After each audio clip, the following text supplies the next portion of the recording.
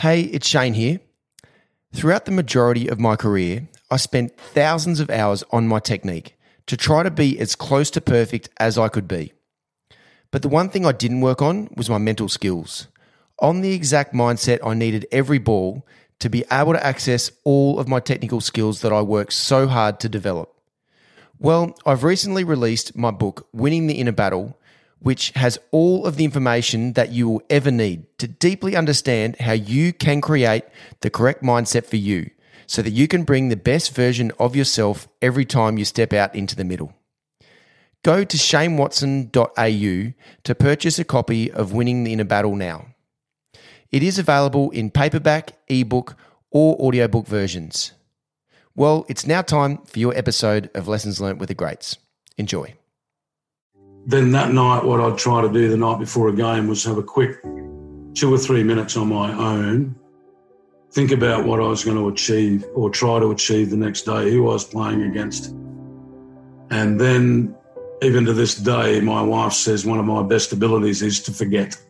And then I'd try and forget it nearly until the toss the next day. So to try and keep all this upstairs as fresh as possible, but in the back of your mind, knowing exactly what you want to achieve.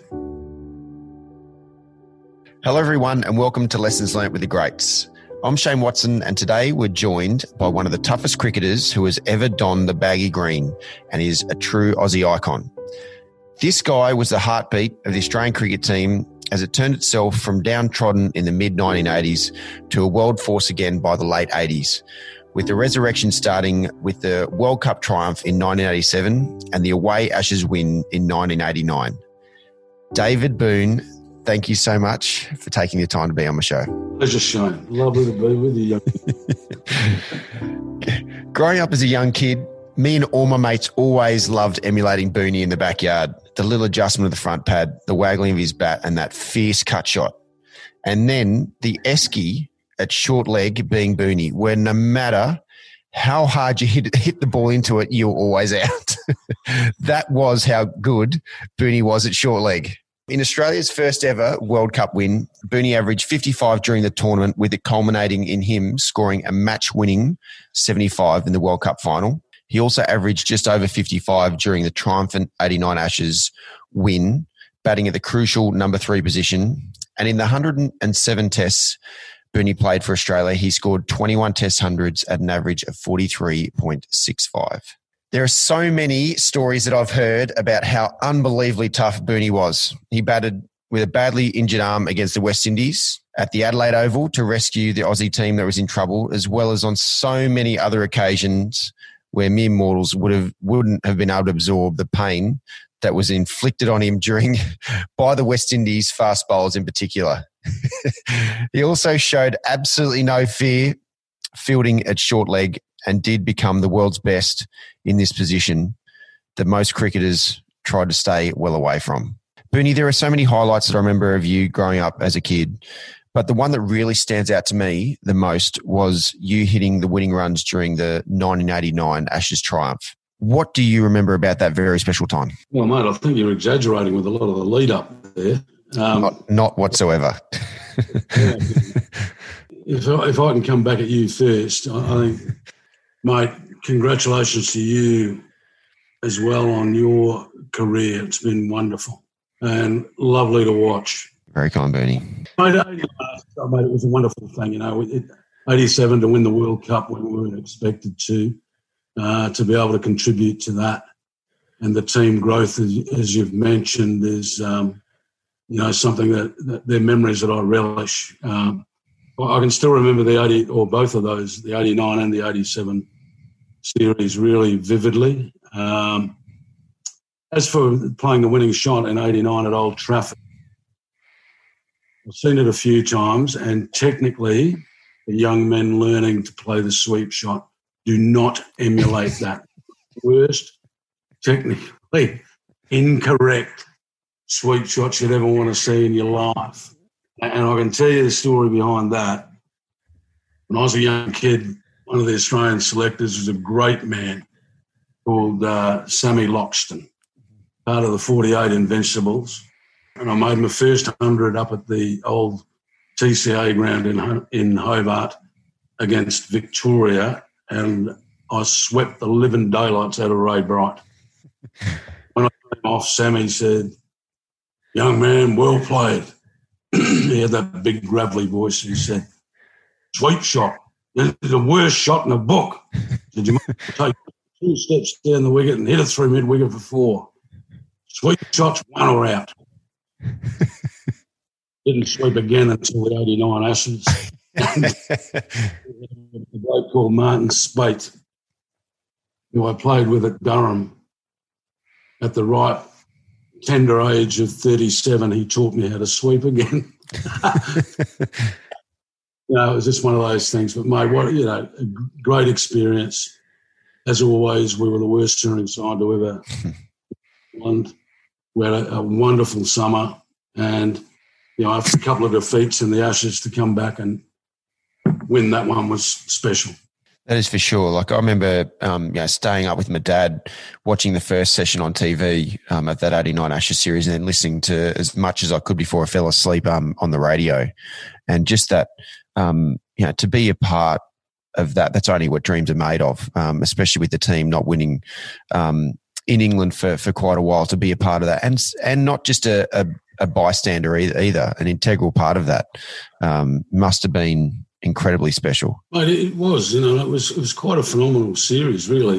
For me personally, it was actually quite frustrating in amongst all the euphoria of winning and, playing so well as a team and sort of making our way back as a test cricket side that could be competitive and win from where we were. That was sort of the start of that rise that you mentioned in the intro. So, and then to become, the world, the strength of world cricket, once again, was, a legacy that all of us in that era really look back with fondness and with pride.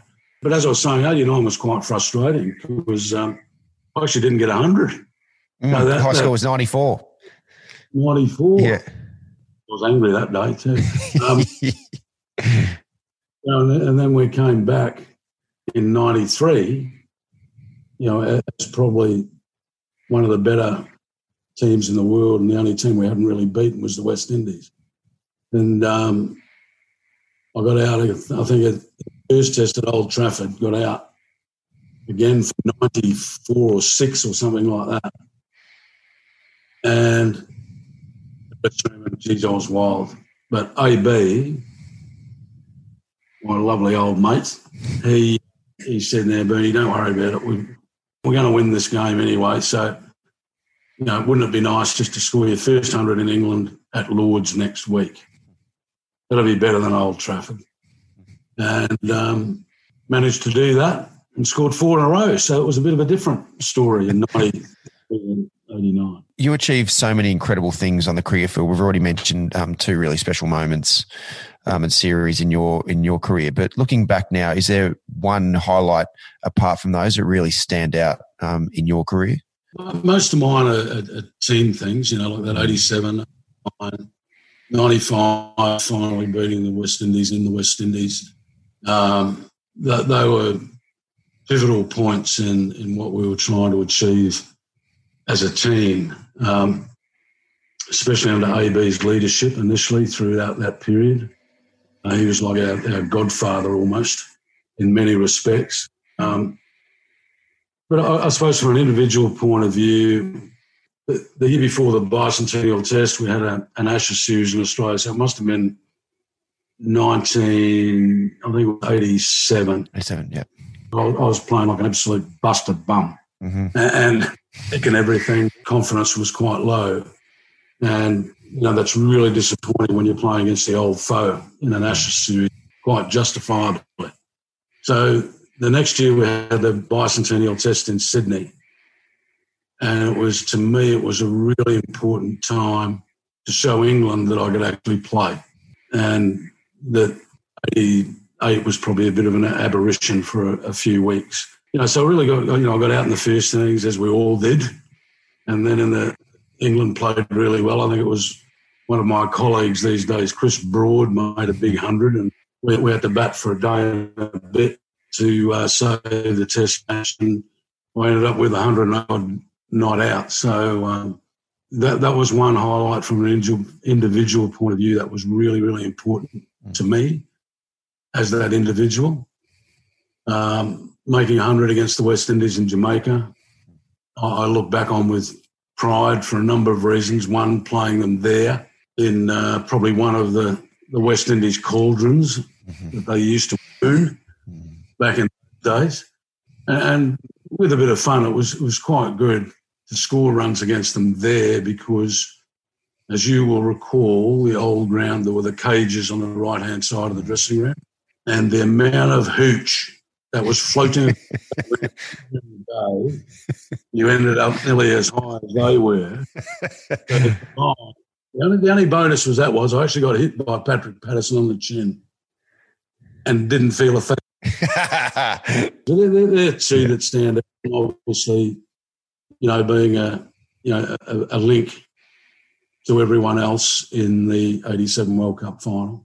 After your playing days, you've stayed in the game by initially being the marketing manager at Tasmanian Cricket. You were also an Australian selector, and now you're an ICC match referee, as well as being on the board of Cricket Tasmania.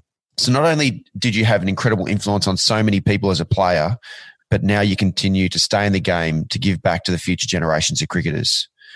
I was so unbelievably lucky to have come down to Tasmania as a 19-year-old and have you mentor me when I first played first-class cricket for Tasmania.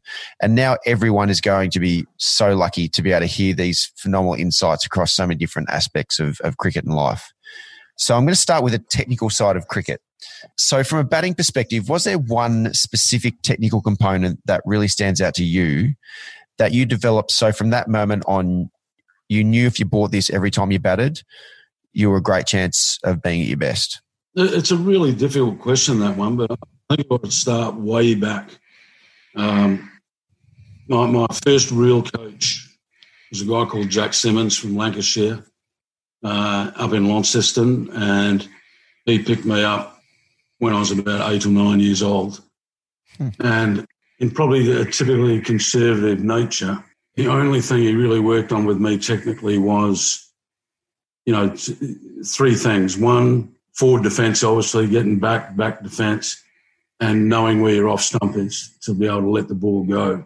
The rest of it, he never touched, and he just let it happen as it was. And if it wasn't quite technically correct, he didn't mind as long as it wasn't getting you out all the time. So there was a natural progression to the immediate technical thing of defence. So to me, a little bit different to some of the players now in the more modern era, who I must say, travelling the world and watching them is a privilege.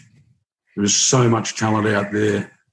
The way the game is played is just wonderful to watch. The aggression, the innovative nature that has come into the game with 2020 cricket and all that. It's just a privilege to be able to watch that.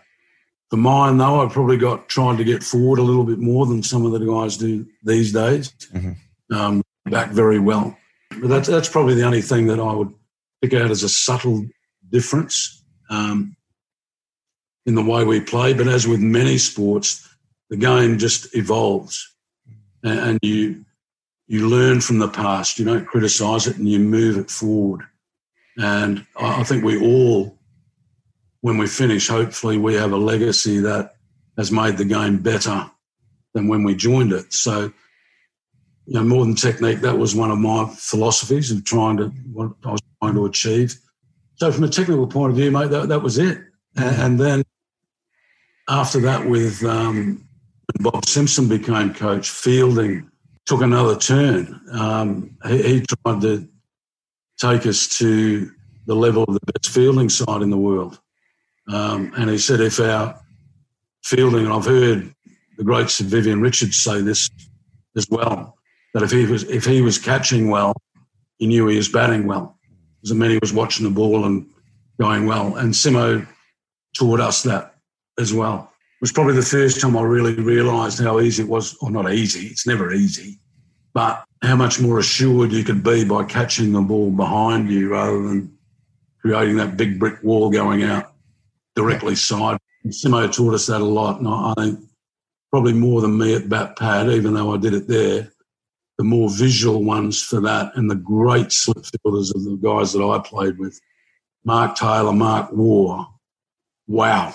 Some of the things that they took, it allowed them as well. We didn't have too many balls drop short because they caught it with such technique. They could come that yard forward, but they'd still catch it behind them by 2 or 3 feet. And, it was just amazing. It was sensational to watch, it really was. Yep, just going back to the batting technical side of things, it's amazing that you talk about how important defence was in your evolution as a batsman. And it's exactly what AB talked about on one of the episodes that we've had, and also Ian Chappell. Everything, the whole foundation of their batting was based around keeping the ball, like keeping the good balls out. And then you just expand your game from there. And it's interesting now the way things have evolved, that even seeing my son Will and how he's developing his batting, there's not a defensive sort of foundation. It's all about scoring runs and hitting the ball. And you see that's the way the game's evolved has been around just taking the aggressive approach. But the foundation has to always be defence. Making sure that no matter what, as you said, where your off stump is so you can leave well, but also most importantly, front foot and back foot defence. You know how to be able to keep the good balls out and then expand from there. Yeah, I think that's true. I'd agree with AB totally.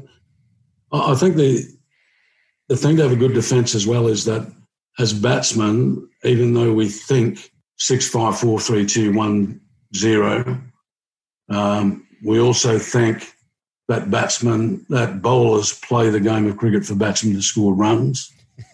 Yeah. And, we do know that occasionally they're allowed to bowl a good ball. Occasionally they'll get on a wicket that's going to assist them. So that's when you bring it back in and you change thought process for a while when the ball's swinging or it's seaming around, and you focus on those defensive attributes that you've got, and probably change a little bit. Where another thing that Simo taught us quite well, and it worked, even though the game has changed, is you can be really attacking by rotating strike. And there were little things that he said that rang true, and they would still hold firm now. Is if the ball is stopped before the fielder has picked it up, you should be able to run one. So, soft hands, doing that rotating strike. I'd imagine during your bowling days as well, there's nothing more frustrating to a bowler than not being able to bowl 3, 4, 5, 6 balls at a batter. So that aggressive nature or attacking pose, depending on the conditions, can, alter a little bit.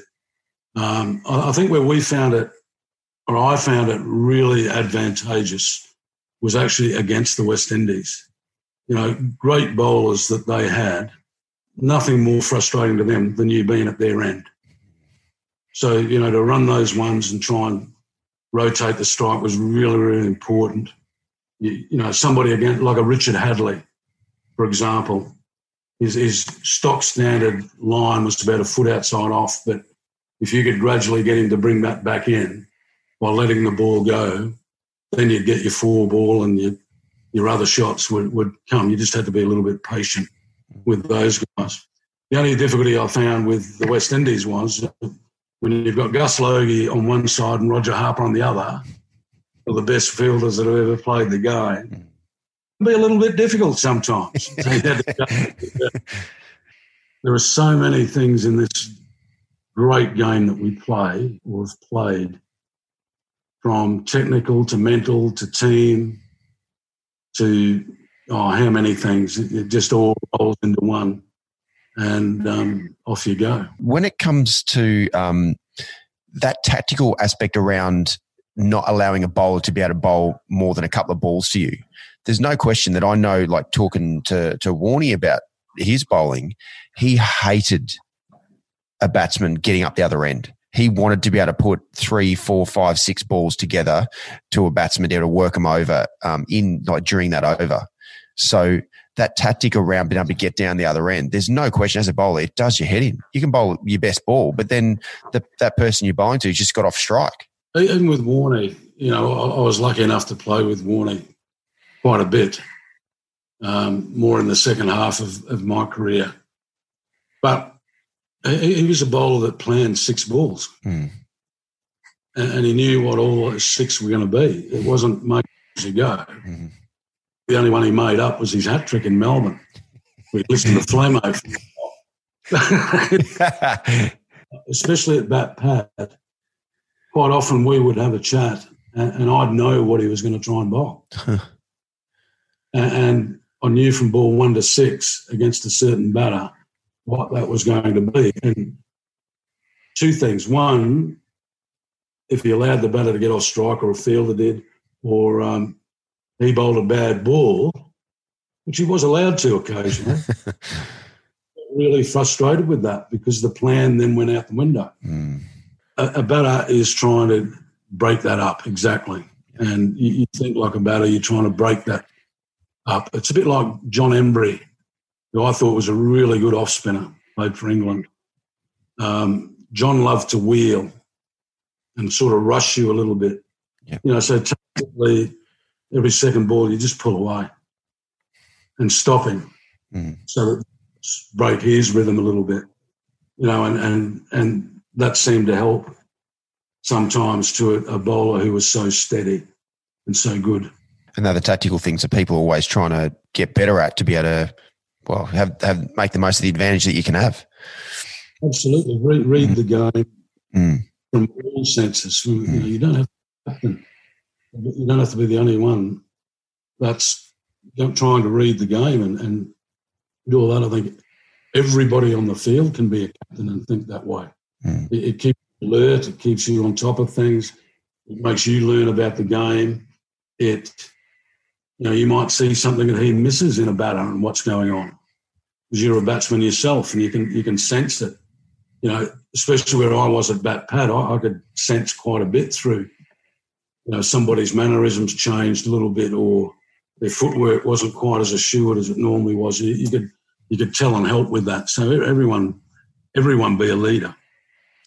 Yeah, when you're talking about bat pad, you were the best bat pad fielder in the world. So when you were developing that skill, was there 1 or 2 technical aspects that you really worked on to become so good at that position? Well, there was in many respects. I sort of fell into it a little bit in a test in Adelaide when we didn't have any real young pros just to go in there and be the sacrificial lamb. Nobody wanted to do it. So I just said to Simo and AB, look, I'll go in and have a shot, and managed to take a couple of catches, didn't really know what I was doing. And then afterwards I thought, well, now hang on, this could be an opening for you, that you are not. So I went to Simo and I said, mate, look, we have a specialist first slip, second slip, gully, normally a specialist cover point guy. Why shouldn't bat pad be the same thing? Because that could take a catch that's not expected. He could stop a ball to stop a batter getting off strike. He could do all these things and be as important to the fielding side as anywhere else. And he said, okay, well, you're going to have to work. My reason was so that I didn't have to chase it. That was it. Yeah. And the ball went past you. You just fell over and pretended that it hit you, so you didn't have to chase it. So there was a bonus. There was something in my thought process that was going to be beneficial to me. Yeah, very cagey. But Simo said, right, we're going to have to work then. And we just worked our backsides off, practicing, getting balance right, getting technique right, getting your evasive movement structure right as well. When you knew it was coming away and it wasn't, that it'd be coming at pace. for me, that was to stay low as low as possible, and I always went left. So I knew where I was going to go. You develop your own. Like we'd do probably 30 minutes extra every day just at that. Then bashing balls at you. Very rarely, he was so talented with his hands, Simo, I must say, that I really practiced in a helmet because I knew total control and he was never going to hit me. Wow. No matter how hard he decided to hit it towards the end of that practice session. But, it all came off. And there are subtle differences, I must say. Like quite often with Warney especially and Tim May, Mark Waugh would be on one side, I'd be on the other. Junior was totally different technique to me, where he would watch the ball coming down and judge things on that, whereas I would watch the front pad. I couldn't watch the ball. Head was going everywhere, couldn't do that. So I'd watch front pad, and that would give me a good indication of what was coming and what sort of shot was going to be played. And I suppose with practice it worked. There was a lot of work, and there were a lot of really satisfying moments when you did, you got a lot of easy catches, but when you took one that maybe wasn't expected, it was all worth it. And I must say to your listeners, young kids, don't be scared of it. It's a great spot to field for those reasons we've just outlined. Plus you're right in the game all the time. And I just think I enjoyed it. It's probably why I was a lunatic at number 3 as well. I just enjoyed that. And to be honest, in all those games, I got hit 3 times of any significance whatsoever. The rest of it was quite superficial, really.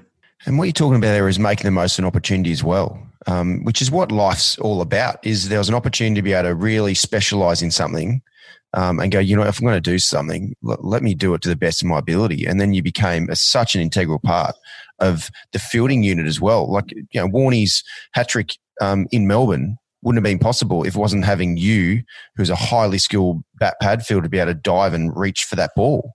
Something as simple as that. I fell over well, didn't I? Oh, come on. That was not falling over at all. That was full stretched. Yeah, a lot of those sort of things happen. But, sometimes you're in there. I know there's a lot said about sledging and stuff in the game, and everyone can hark on that a bit. We never used to sledge. Having a chat to a batter's fine as long as it's humorous. Yeah. Sort of person. You get personal. No. Yeah, I agree. Can't be in that. Yeah. But you have a humour and you can do that quietly. And I suppose the advantage I had was underneath the helmet with a lot darker moustache then. People didn't really see your lips move. So it was nice to welcome a batter to the crease and tell him he was playing well and what was coming from Warney. How good. During your generation of playing, cricket-specific fitness, like being able to bat all day, being able to field all day at short leg, for example, was the way to get the best out of yourself. So what did your fitness regime look like throughout your career? Was it really career-specific, fielding fitness, running between wickets, that sort of thing? Yeah, a lot of it was. As I said earlier, Simo was really big on fielding. So our fielding sessions wouldn't be overly long, but they would be tough. And you were moving all the time. And it would incorporate what you could call a lot of fitness work within that. But outside of that, Errol Alcott did, our physio and fitness guy back in those days, who was fantastic. He had us reasonably fit. We'd do all the stuff. I think there was a lot of misconjecture about our fitness levels. I think we were quite reasonable. But I would dare say, I've got to say, that because of the nature of the way the game is played now, the shorter tours, but more of them, therefore more travelling, more recovery needed from long-haul flights, and all that. Fitness levels are probably more important to the modern player because of some of those things. And they work visibly harder. You know, I think we quietly went about it. And I know, you know, we do all those beep tests and that's the worst thing you can ever do in your life. I hated that. But, you would do a lot of running to try and, you know, maintain so you could feel all day. You could all day and stuff. But, yeah, I think the guys generally, we probably didn't do as much in the gym as what the guys do now as far as physical strength is concerned. We did do some, but probably not as much. But I think we were cricket-specific fit. Not how can we say it, athletically fit. I think there's a difference. There is a difference, and we need to make sure that the current generation realise how important the skill development and skill and your cricket-specific fitness is, because there are times, and I've seen it very close up, where the priority shifts towards being more athletically fit instead of being, yes, of course you need to be very fit, but it's all to do with being able to access your skills over and over again under fatigue. So, because if your skills break down over a period of time, then guess what? You won't be playing at that level for that long. So that's where, you know, it works so well, you know, throughout the ages of making sure that you didn't have to be in the gym, you didn't have to do, you know, non-cricket specific exercise and strength work, because it all comes down to skill development, because cricket is a skill-based game. Yeah, I think your fitness level helps you with that, especially as, like you say, when you get into a fatigue situation, you can still hold your form, so to speak. You can still make good decisions, and you learn from the lessons that you've had. I can remember a really big one. When we were in India in 86, we were playing being the Tide Test down in Madras, as it was then, or Chennai. And the time of the year, it was stinking hot and humid, like well into the 40s, pushing, I think it was 80, 90 degrees humidity. You just sweat. You didn't even have to move to sweat. And Simo, it was the only time we discussed helping the batter out and stopping this rotation of strike to give him a breather in this weather. By the end of day one, I'd been in there all day, ended up getting out that night. That happened, and I just lost it. Like, mentally started getting a bit dizzy because I wasn't concentrating regularly as much, and it sort of went against it, and then I ended up feathering one and flopping at one. Then we discussed it afterwards and said, hang on, maybe moving away from our normal way is not the right thing, because this is what I experienced. Through open discussion as well in the dressing room, everyone being equal, allowed to say what they want, and then you discuss it properly, everyone can learn lessons from somebody else's experience as well. Yeah, absolutely. And we need to always communicate those, because, you know, the lessons you can learn inside your own dressing room, as long as it's communicated. Sometimes now, because things feel so busy that there's actually not a lot of time, or they don't make time. Teams don't make time to really sit down in the dressing room and talk about the day's play and talk about, you know, cricket and you know, ways to be able to learn and you know, lessons away from the cricket ground as well. But that's something we can't ever lose sight of. I saw that in England when I was at Durham, captaining Durham. The English system, the start of the day, the 12th man would come around. You've done this. Mm-hmm. Man would come around with a sheet, like, what drink would you like after the game? Mm-hmm. That was it. You got one. And I said at home games, and I thought, we're having that one drink, blokes are showering and then ducking off. Mm. You know, I've got a young team here. We're not talking about cricket. So I went to the CEO and the chairman and said, look, I'd like a proper fridge in the dressing room. Our major sponsor's a brewer. Not that I'm promoting that everybody should have a beer. They can have whatever they want. I want us to stay during home games for 15, 20, 30 minutes, depending on what's happened, at the end of every day, enjoy each other's company, discuss what's happened, and discuss lessons learned. Mm. Then we're going to invite the opposition into our room for a drink because we've got a fridge. It's a bit anti-English, that, but it worked. And we sat there and I thought, shit, it's not that bad talking about cricket. The only pitfall was when Sunderland were playing Newcastle. and the dressing room was split between both the football teams. And you had half the room in tears when Sunderland got relegated. Hang on, boys, we'll go up a bit. But no, it was good fun. Talking about cricket is not bad. It's good. It's lessons learned, I suppose. You know, there was that little period. I think the guys now have got better at it. But there was a period of time there where socialising between teams went out the window. Yep. And it was probably quite disappointing to an older guy like me. Not so much, you know, the going in and having a drink or whatever, but two aspects. You can go into an opposition restaurant and talk to a great player and learn something. You know, you can just imagine us as young blokes talking to Viv Richards, talking to Gordon Grant, talking to these guys from the West Indies, you know, talking to Graham Gooch, talking to, you know, guys that batted in Sunil Gavaskar and guys like this, and learning. But the other thing I've found, I actually made friends. And that is one of the greatest things that I look back on and cherish from cricket, are the friends that I made, not only within the Australian cricket team, but from other countries in test-playing nations in the world.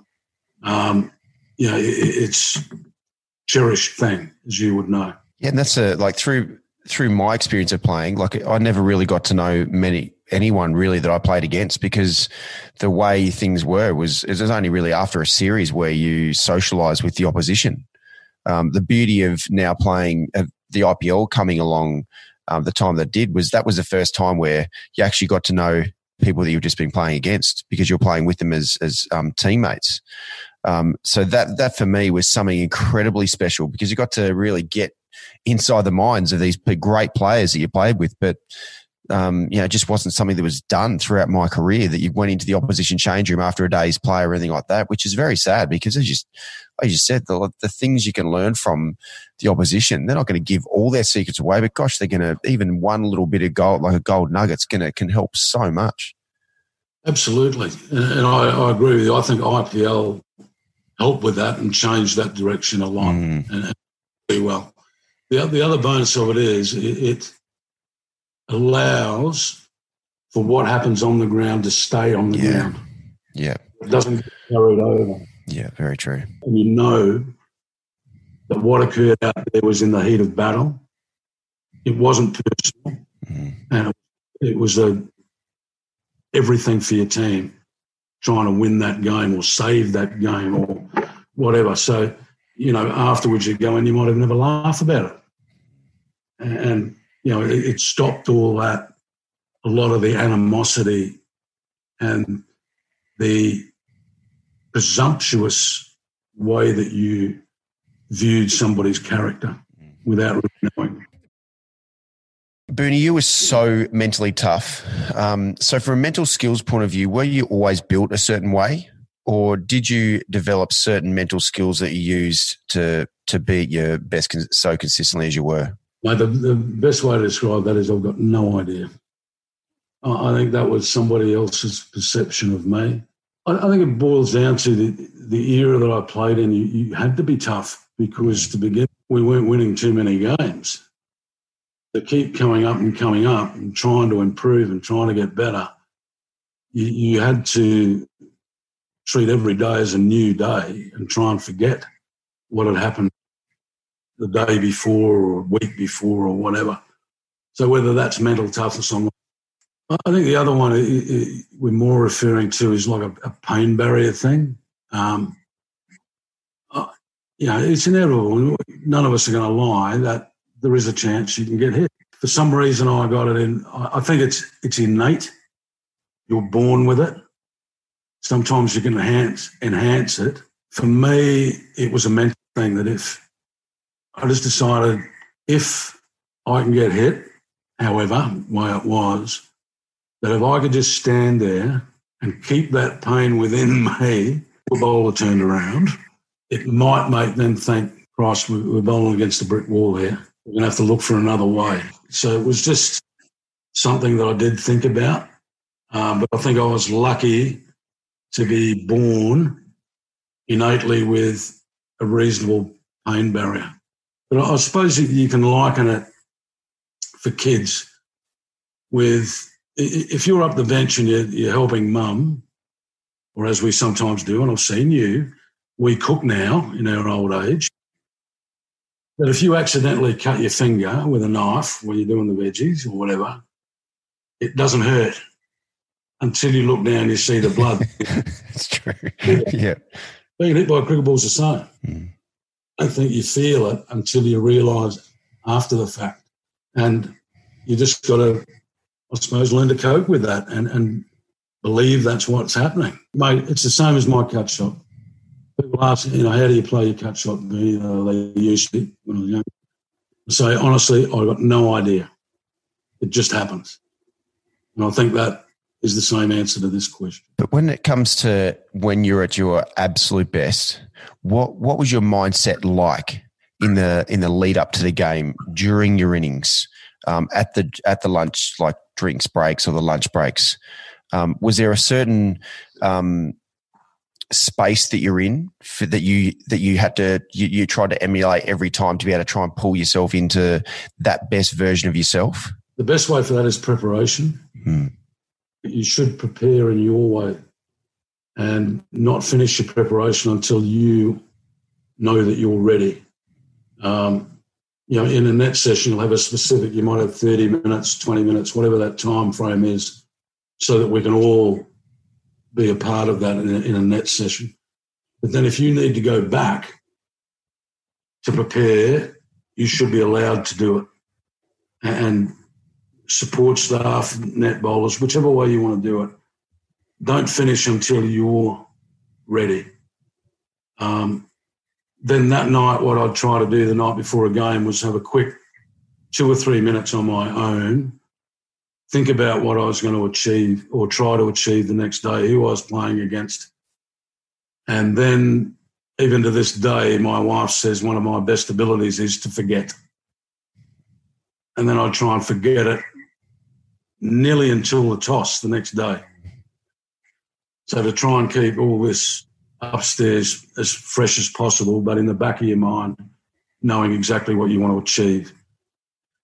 I don't think you can ever assume what is going to happen. There's still a matter of, one day a guy can be on song as a bowler and the next day not quite. I suppose if you are mentally attuned and he does bowl you a rank half volley first ball, that you are in the frame of mind that you can hit that for 4 or runs. If he bowls a great ball, you're in the right frame, let it go or play it defensively. So, it's just a matter of being prepared and ready for whatever is thrown at you without assuming what that's going to be. And what you said there around just not overthinking things. So setting time aside the night before the game to be able to just visualize and map out who you're playing against and that sort of thing, but then forgetting and not going through and continuing to burn mental energy up until even you go out to bat, which is what batting's all about, is being able to be as mentally fresh as it possibly can be so you can react to the best of your ability and do it for the ultimate as a test cricketer, is to be able to bat all day. That's a holy grail. I've always held firm, whether I'm right, whether I'm wrong, but to be honest, you look around world cricket for a long period of time and we can all identify really talented, gifted players. But to be honest, how many of them are there?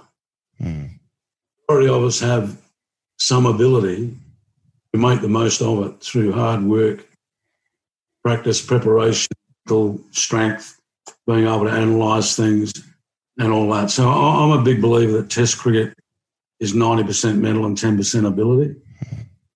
And using your brain is as effective as using your own natural gifts. Completely agree.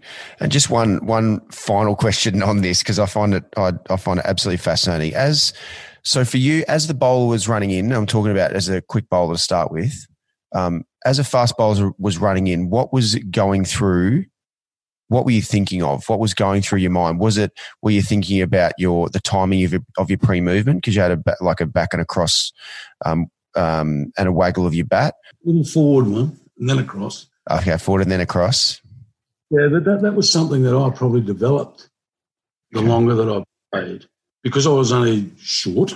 What did he say? 5'2" Tasmanian flared pants.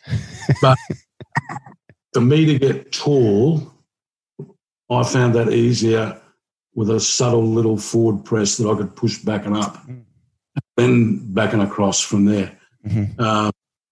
So, there was a little movement there. But in saying that, if that goes wrong and the timing is out, everything can go to pot. Yeah. Which is what happened to me a little bit in 87, where I realised after a while, with the introduction of some modern technology and being able to look at things from the past with what's happening now, link them up, and at the same time that press was slightly out. So it just took like that to get it back right. Yeah. Once you identified that's what the issue was. So you just do your own innate little things, and you go through it all, and you prepare to do the best of your ability. I think my mother taught me something quite young that I never forgot either, was that if you can come off that ground, whether you've succeeded or in your own mind you haven't done as well as you would have liked, if you gave it everything, what can you do? You can't do anything about it, but know that you've given it everything.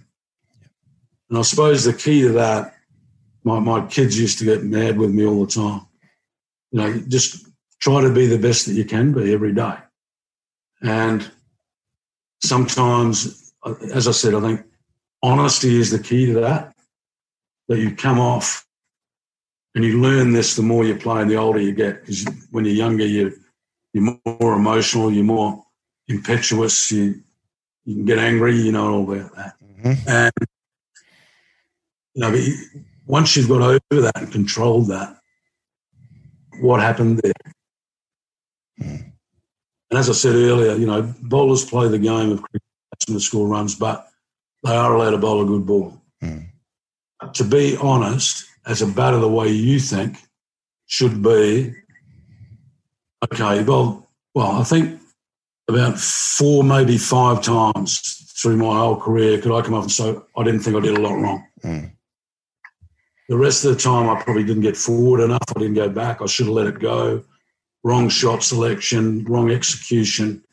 So learn from it. And how often have we heard great bowlers say, my aim is not to bowl a miracle ball, but it's to get enough balls in the right area to get a chance. Yeah. And that's the way the great West Indian bowlers bowled. That's the way that Richard Hadley bowled. It's the way that, he'd probably swing it around corners, but Wasim Akram, get enough balls in the right area to give me a chance. Blokes like that. And there were many of them, but I reckon that was their aim all the time. So you had to be honest with yourself. So the next day you could go out, clear mind, lessons learned. We're all human, but let's try and not do that again. What you said there is so important, is people to be brutally honest to themselves, not sweep things under the carpet. And that's looking yourself in the mirror and just saying, okay, what happened? Why did it not go exactly to plan? And what are the things that I can take out of it to learn from for the next time that I go out? Whereas, the people who sort of just sweep it under the carpet a bit and don't really actually have that real hard conversation with themselves and dig into exactly, why things didn't go exactly to plan.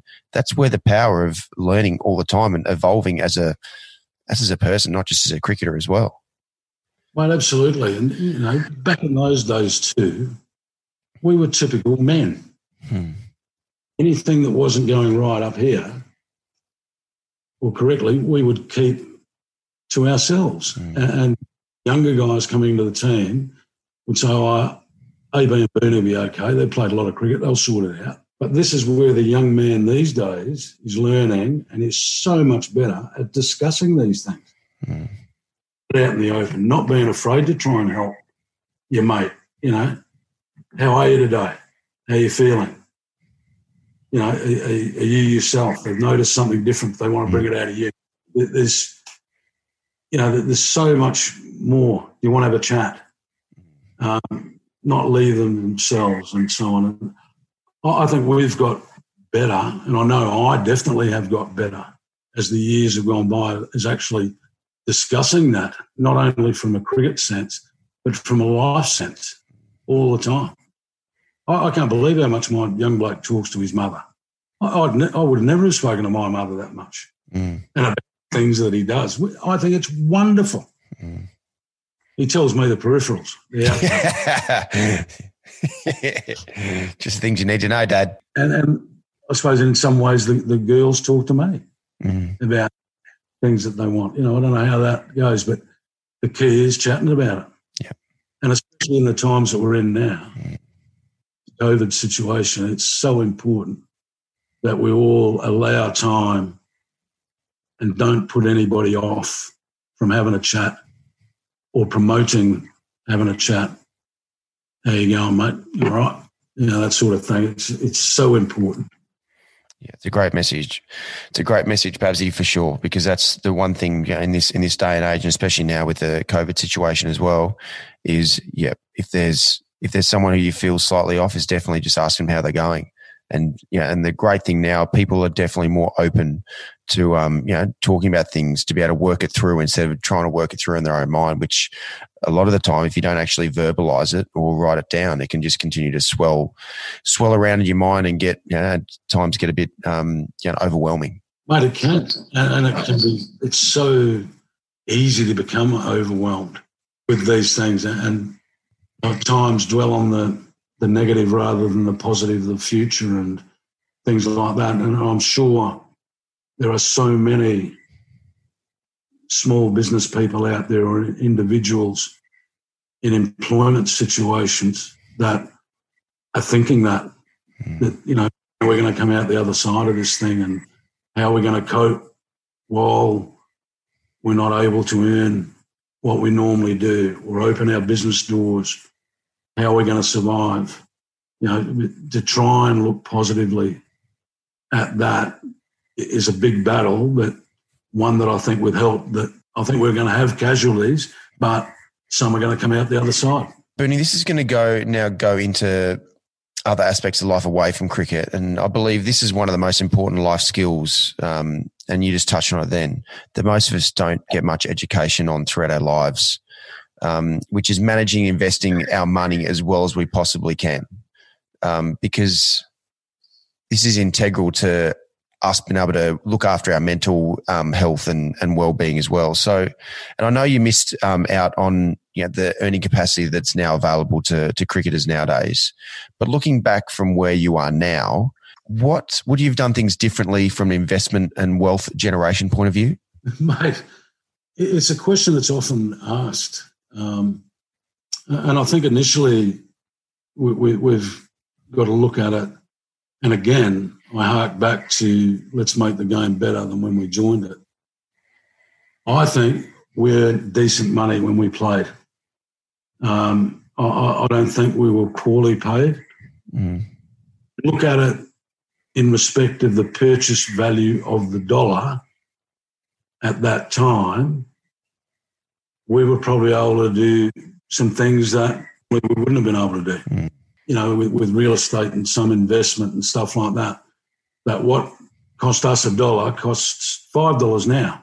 You've got to look at it in that respect of setting yourself up and being right. So I think, but in saying that, we probably operated a different way where until I knew at the end of the financial year, or more so, should I say, the honoured treasurer, my wife, who took care of everything, until we knew what we had clear at the end of it, 12 months, then you would decide. We did the normal things, I suppose. We gradually invested in some real estate. We, upgraded our personal residences and stuff like that. And as things grew and became more stable, then, you would experiment, shares, property, bits and pieces. I've never gone into business as such.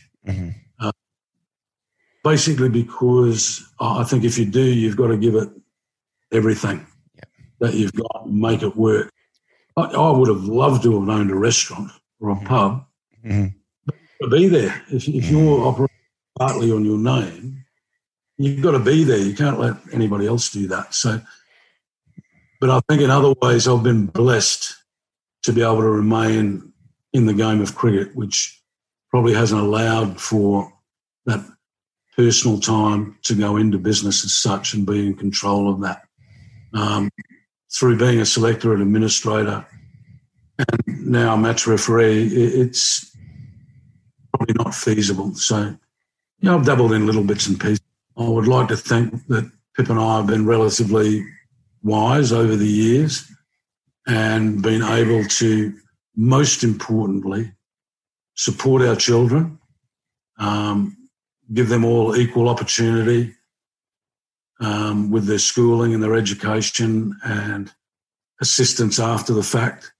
So, and we do that for the rest of our lives. So I think that's one of your biggest investments, that you can be lucky enough to get yourself in a position where you can support your children, which are that's what we're on the earth for, I think. Yeah. And they're my three are the things that I'm really proud of. I'm proud of all three of them, of what they've achieved, what they've done in their lives, short lives thus far. And, we can still be there to support them. So, and occasionally Pip and I can have a holiday. It's an amazing perspective, Babsy. And what you said there around not something so simple but is so profound around you and Pip working through at the end of the financial year, working through what you have to then invest it. Whereas a lot of pitfalls, and I was a big one of that as well, was, it's looking like I'm going to be earning this, so, and I can get a loan. I can get a loan from the bank for this. So yeah, let's go at it.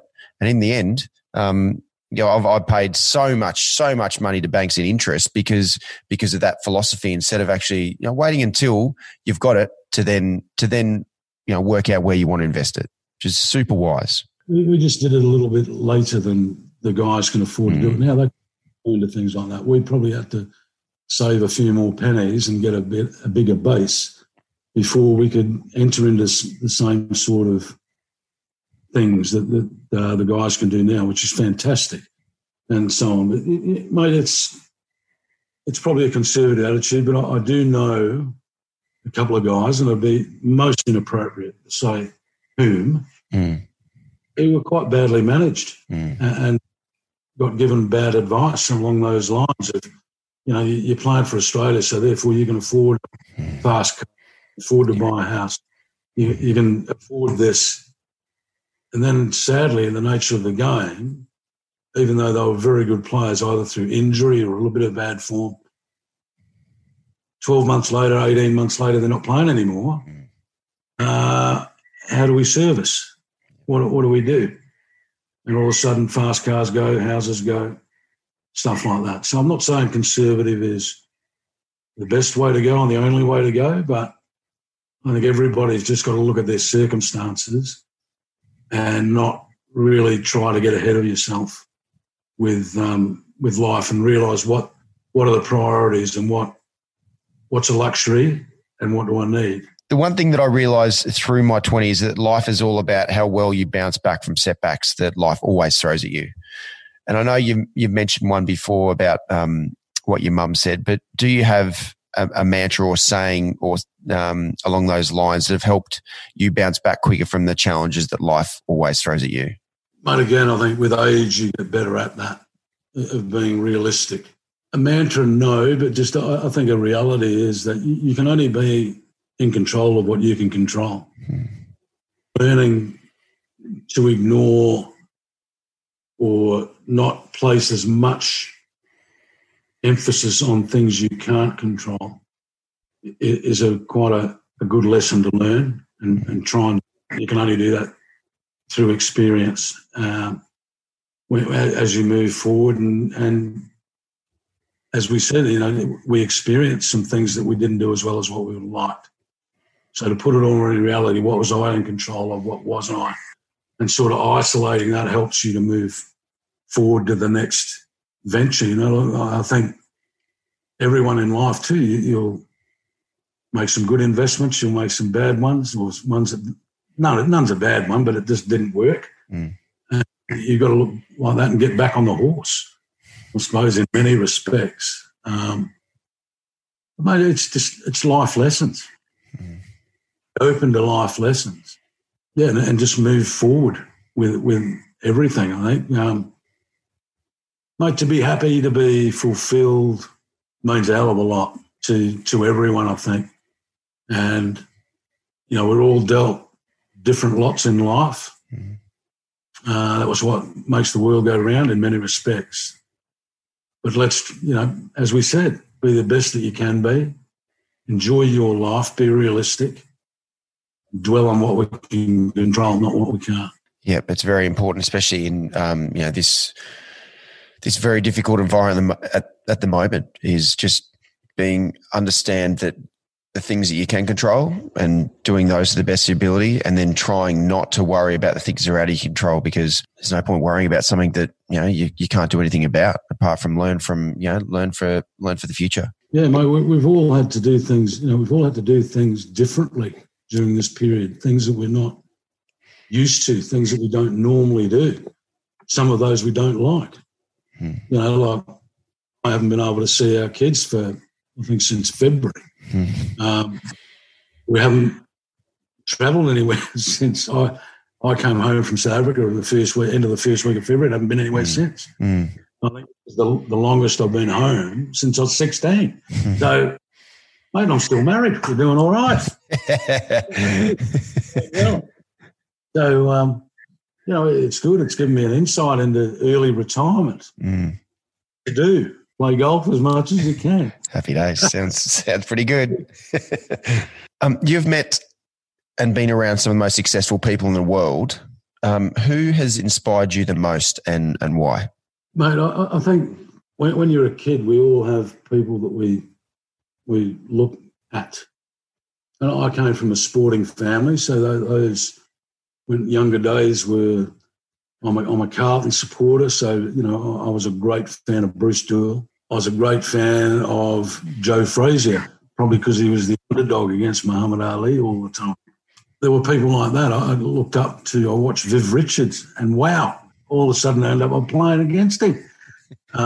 Greg Chappell, Dennis Lilly I ended up playing with. You know, you have all these sporting people. Somebody that I think changed the world, I probably learned not till very late in my current days. And not long after, I became a selector. I'm not a selector, an ICC match referee. And I went to South Africa, and I went to this place in Cape Town, this museum, and I had no real idea about Nelson Mandela's life, that at one stage he was regarded as a terrorist. I was quite naive, but then to read one of his books, that big long, you know, the long road to freedom. Yeah. Long walk to freedom. You know, listen to South African people, watch him. Obviously, movies about his life. You know, the one with the rugby when South Africa won the World Cup. Yeah, Invictus. Yes, and, you know, like watching things like that, mate. He changed the world.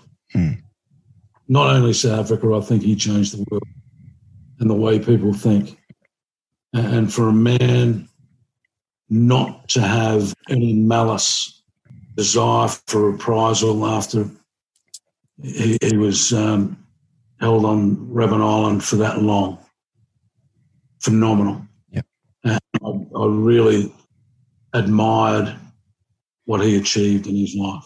I completely agree. It is, yeah. Saying that, he wasn't a perfect man either, in many respects. So, you know, it takes a lot, but I think, you know, that really had an influence on how I viewed him and the way that I respected what he achieved, what he did.